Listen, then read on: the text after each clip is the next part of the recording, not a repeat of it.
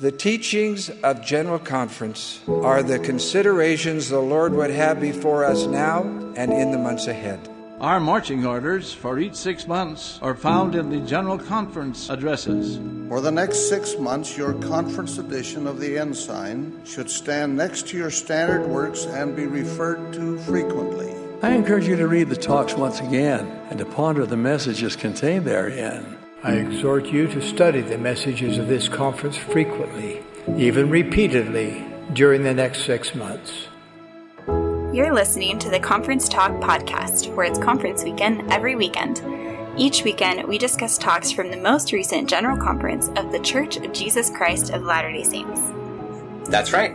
We'll share some insights, make some connections, and have a bit of fun as we study the words of the awesome men and women that God has called to direct His church in the latter days.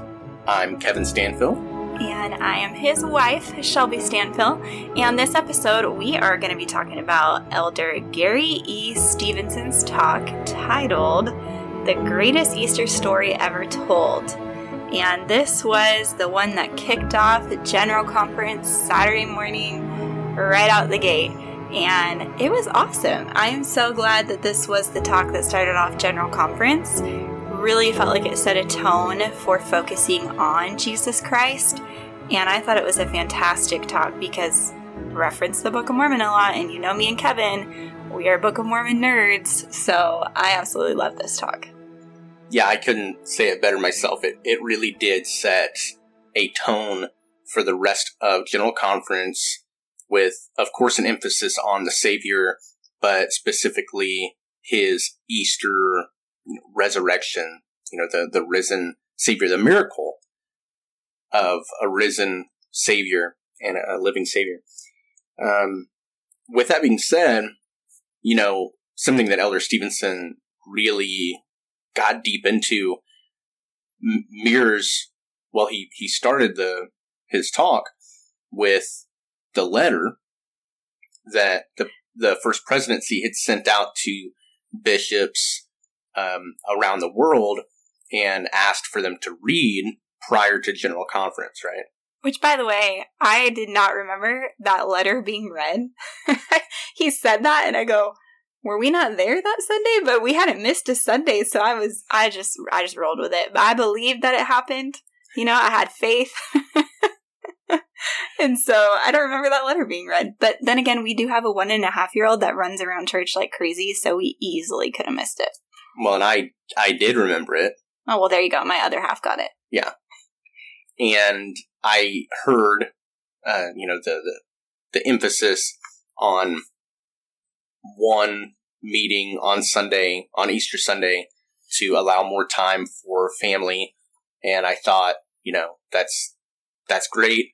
And it's like we had at Christmas time. And, we occasionally have that throughout the year on certain events or certain holidays, right? And something that Elder Stevenson also did, which I thought was very interesting, was he admitted that maybe that was a wake-up call. Not maybe, but it was a wake-up call for him personally in reflecting on how he and his family celebrate Easter, which is, as he talked about, he referenced a Christian scholar who talked about it should be our most prized and special festival each year. And so this got me thinking, and I was thinking about it before we even agreed to do this podcast episode over this talk. But then when we agreed to do it, I really started thinking, I was like, why is that? Why do we feel, or why is it true that Christmas is just this huge celebration, and there are so many traditions, and I thought about our faith tradition, Latter-day Saints. And this is where I'm going to go off. So Shelby, buckle in. Well, Okay. I think our listeners should buckle in because I'm more used to it than they are. Fair enough.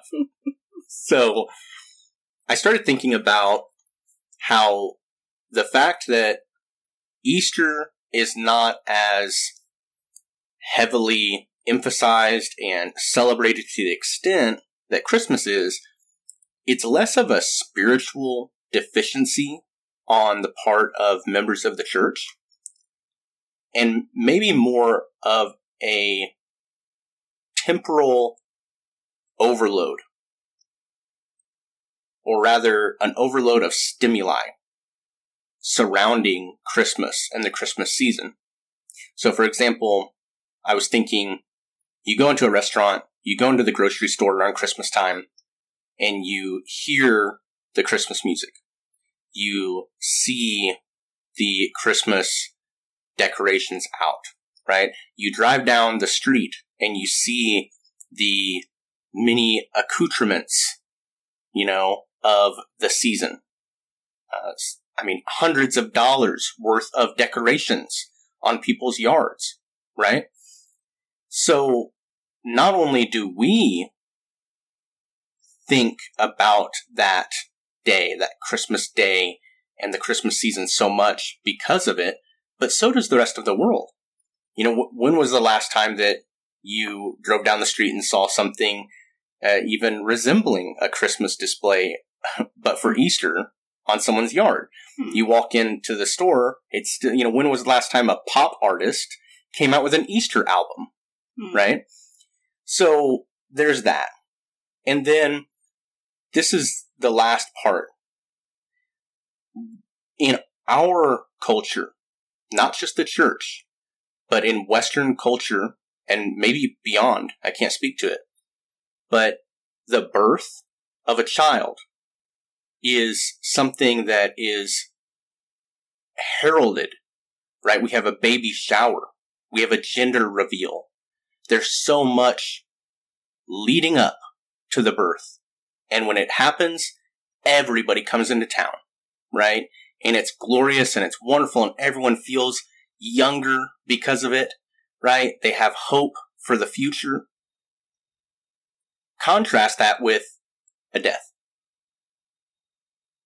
And you'll start to see why, maybe, we don't have the same level of collective enthusiasm about Easter not we, but the vast majority of Christianity would symbolize Easter with a dead Jesus on a cross. However, we as Latter-day Saints, we would focus on a glorified, resurrected, living, flesh and bone God who has redeemed us and lives and leads a living church which is restored today.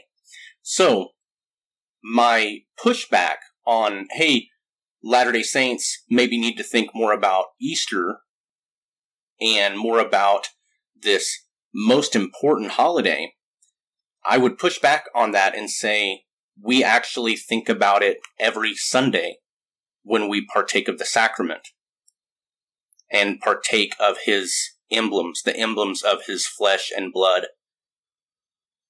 And that way we can always remember him and remember that he lives. So following off that, in his talk, Elder Stevenson he gives an invitation. He says, I invite you to look at the Book of Mormon in a new light and consider the profound witness it bears of the reality of the risen Christ, as well as the richness and depth of the doctrine of Christ. And the reason I bring that up is because you just said we think about it every Sunday, right? Well, what is a part of our revealed doctrine in this dispensation is the Book of Mormon.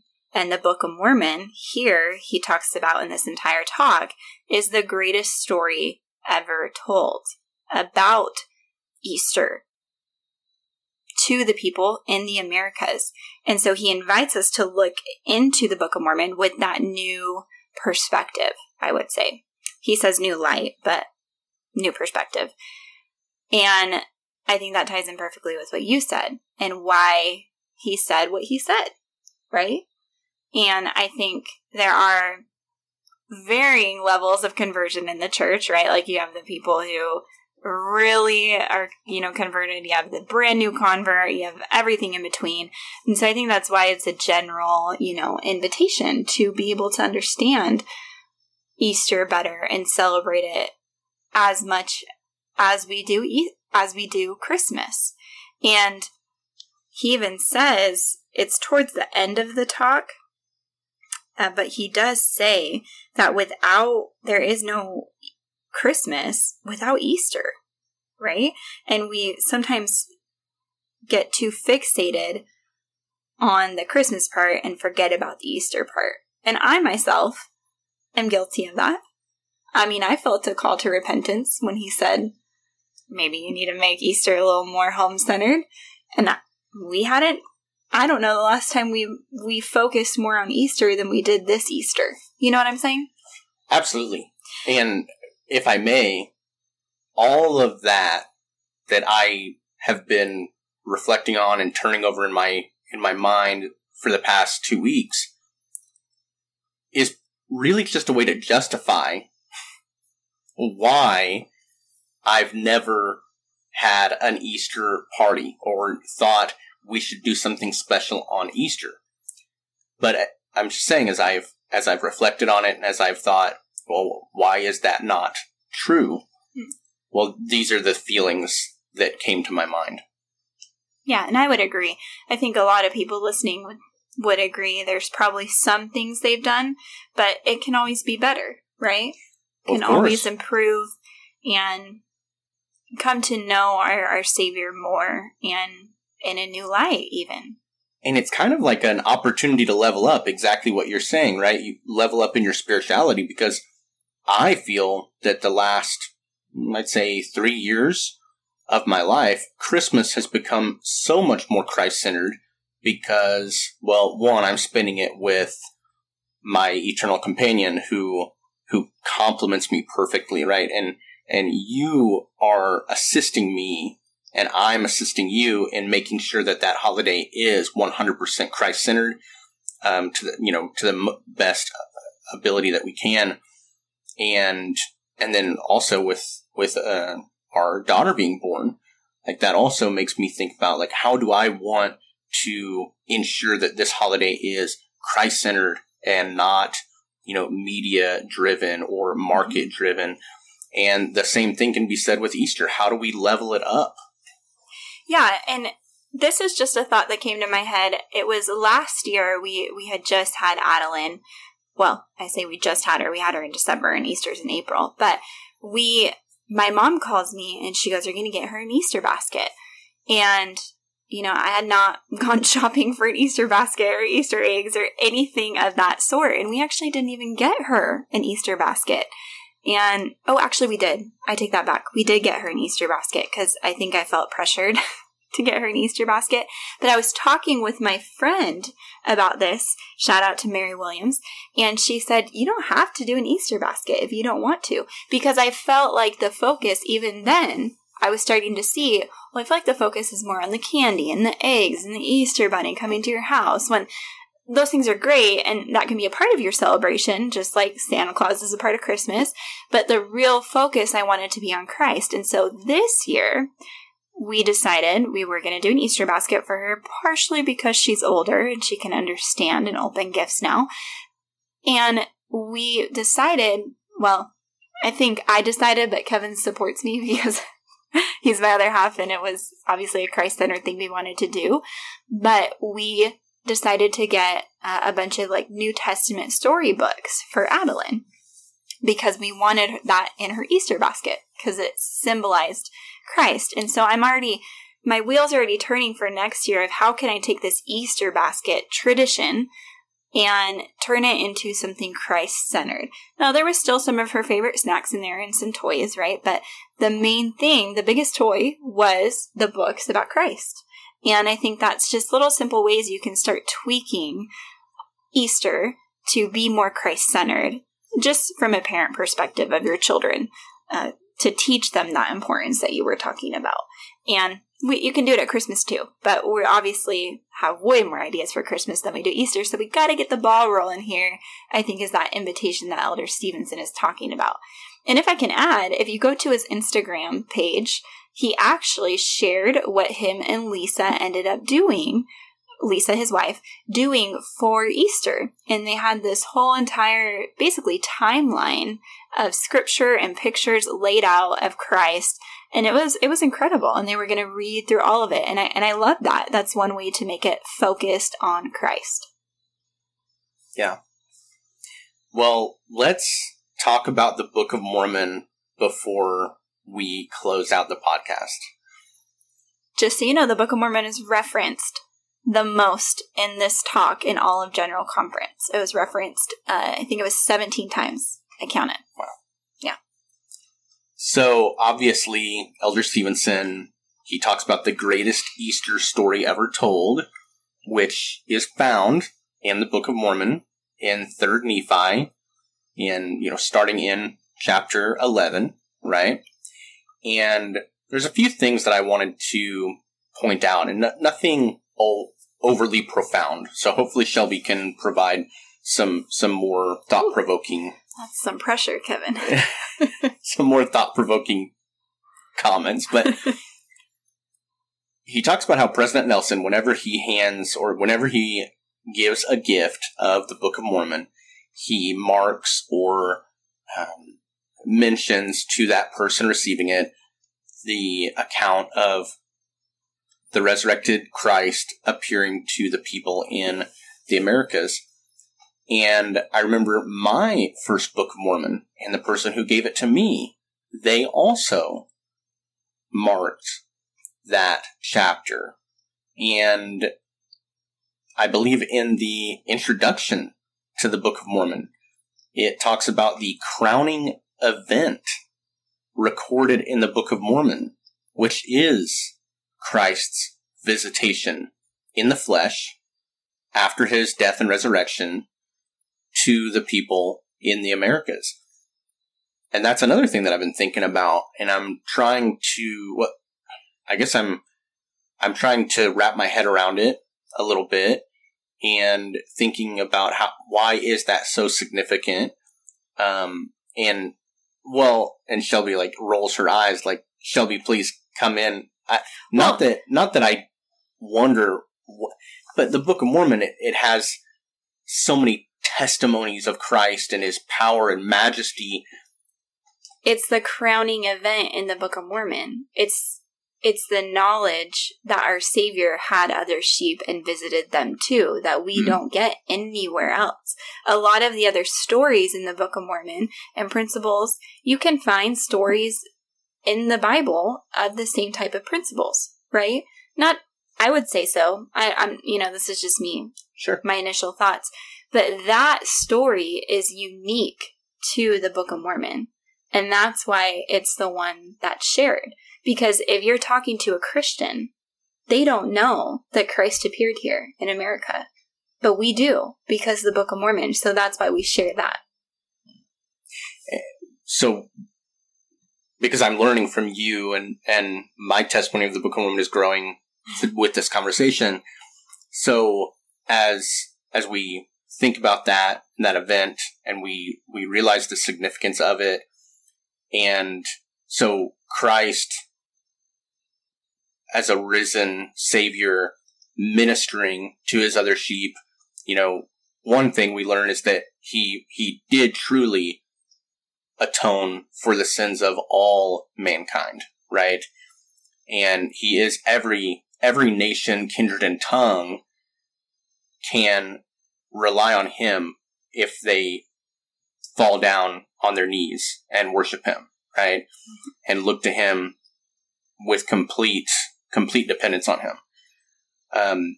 Which we, in our Book of Mormon podcast, we've just entered 3rd Nephi, and so, I'm approaching that 11th chapter in that book with so much more, with just a different perspective, really trying to focus on what principles, what lessons are being taught about the, 30 years leading up to that event. And so I'm learning the full significance of that event, every week. I think the reason too that not President Nelson, I was going to read his quote, but that Elder Stevenson talks about 3rd Nephi 11 in particular in reference to Luke 2, right? Like the significance of the reading, because we read Luke 2 at Christmas time, is because he wants us to know that chapter and know the doctrine. And he even says we cannot stand as a witness of Jesus Christ until we can bear witness of him. And then he says the Book of Mormon is another witness of Jesus Christ because throughout its sacred pages, one prophet after another testifies not only that Christ would come, but that he did come. And that's important, but I think it starts out right there at the beginning. You can't stand as a witness and know these things until you can bear witness of him. Like, you have to have that testimony, right? You have to have that testimony that he does live, that Christ did rise, right? That yes, he did die, but he also rose so that we could rise again. And here's this miraculous story of the risen Christ coming to these people and sharing with them as well, just like he did in Jerusalem. And also, if I may, they receive everything as if he did minister among them in the flesh, right? And in mortality, right? And so they didn't get shortchanged. And you could even say they got more because they had to wait on him. So, yeah. There's a lot to take away there and digest. I also want to read one more quote. It was just so good. He said, his visit as a resurrected Savior introduced by God the Father is a most glorious and triumphant Easter message. It will help our family members gain a personal testimony of Jesus Christ as our Savior and Redeemer who broke the bands of death. I think that's the most powerful thing. I remember when my grandma passed away, and death is not a fun thing usually, right? You get really sad because now you have this separation temporarily from a family member or a loved one or a friend. But having the knowledge that the risen Christ did rise, and we see that event happen to numerous people who come and feel his prints in his hands and see it, that is miraculous. It's the greatest Easter message ever told. I feel a little bit of what Elder Stevenson is talking about, because that gives me hope, and it brings me to know that my Savior, Jesus Christ, because he died and rose again, my grandma will rise again, I will rise again, and I will be reunited with my grandma one day. And that brings me such peace to navigate this life, right? Specific to that trial, but all trials as well. And so, yeah, it's going to be fun to accept Elder Stevenson's invitation and dive into the Book of Mormon as, where is the greatest Easter story ever told here, right? What is it? And let's talk about it. He says that. Let's share it and not have it be not told, right? We need to tell it. We need to bear witness, but first we have to learn it and gain that testimony, and then we can bear witness of it. Yeah, those are just my final thoughts. Sorry, went off there for a second, but hey, you went off in the beginning, so it's fair. Yeah. Anyway. Well, thanks so much for listening to another episode of the Conference Talk podcast. In this episode, we discussed Elder Stevenson's talk, The Greatest Easter Story Ever Told. And if you enjoyed this episode, give us a 5-star rating. You can find us on iTunes, Spotify, and everywhere you get your podcasts. And you can find the links to all our podcast platforms on our website, conferencetalk.org. Conferencetalk.org is also where you can follow us on social media, drop us a comment, check out the show notes, and find the resources we mentioned in the episodes.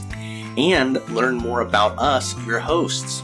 Yes, if you want to follow Kevin and I on our Book of Mormon podcast, it is literally the Book of Mormon podcast. And on Instagram as well, it is at the Book of Mormon podcast.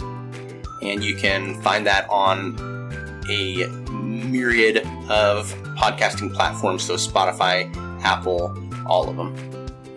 And while we always appreciate new followers, it is better to follow the prophet and the apostles themselves. Yep. Although we love speaking about the church and our leaders, we do not speak for them. Everything said on this podcast represents our own personal opinions. So if you'll come back and join us next week for some more personal opinions on the Conference Talk podcast.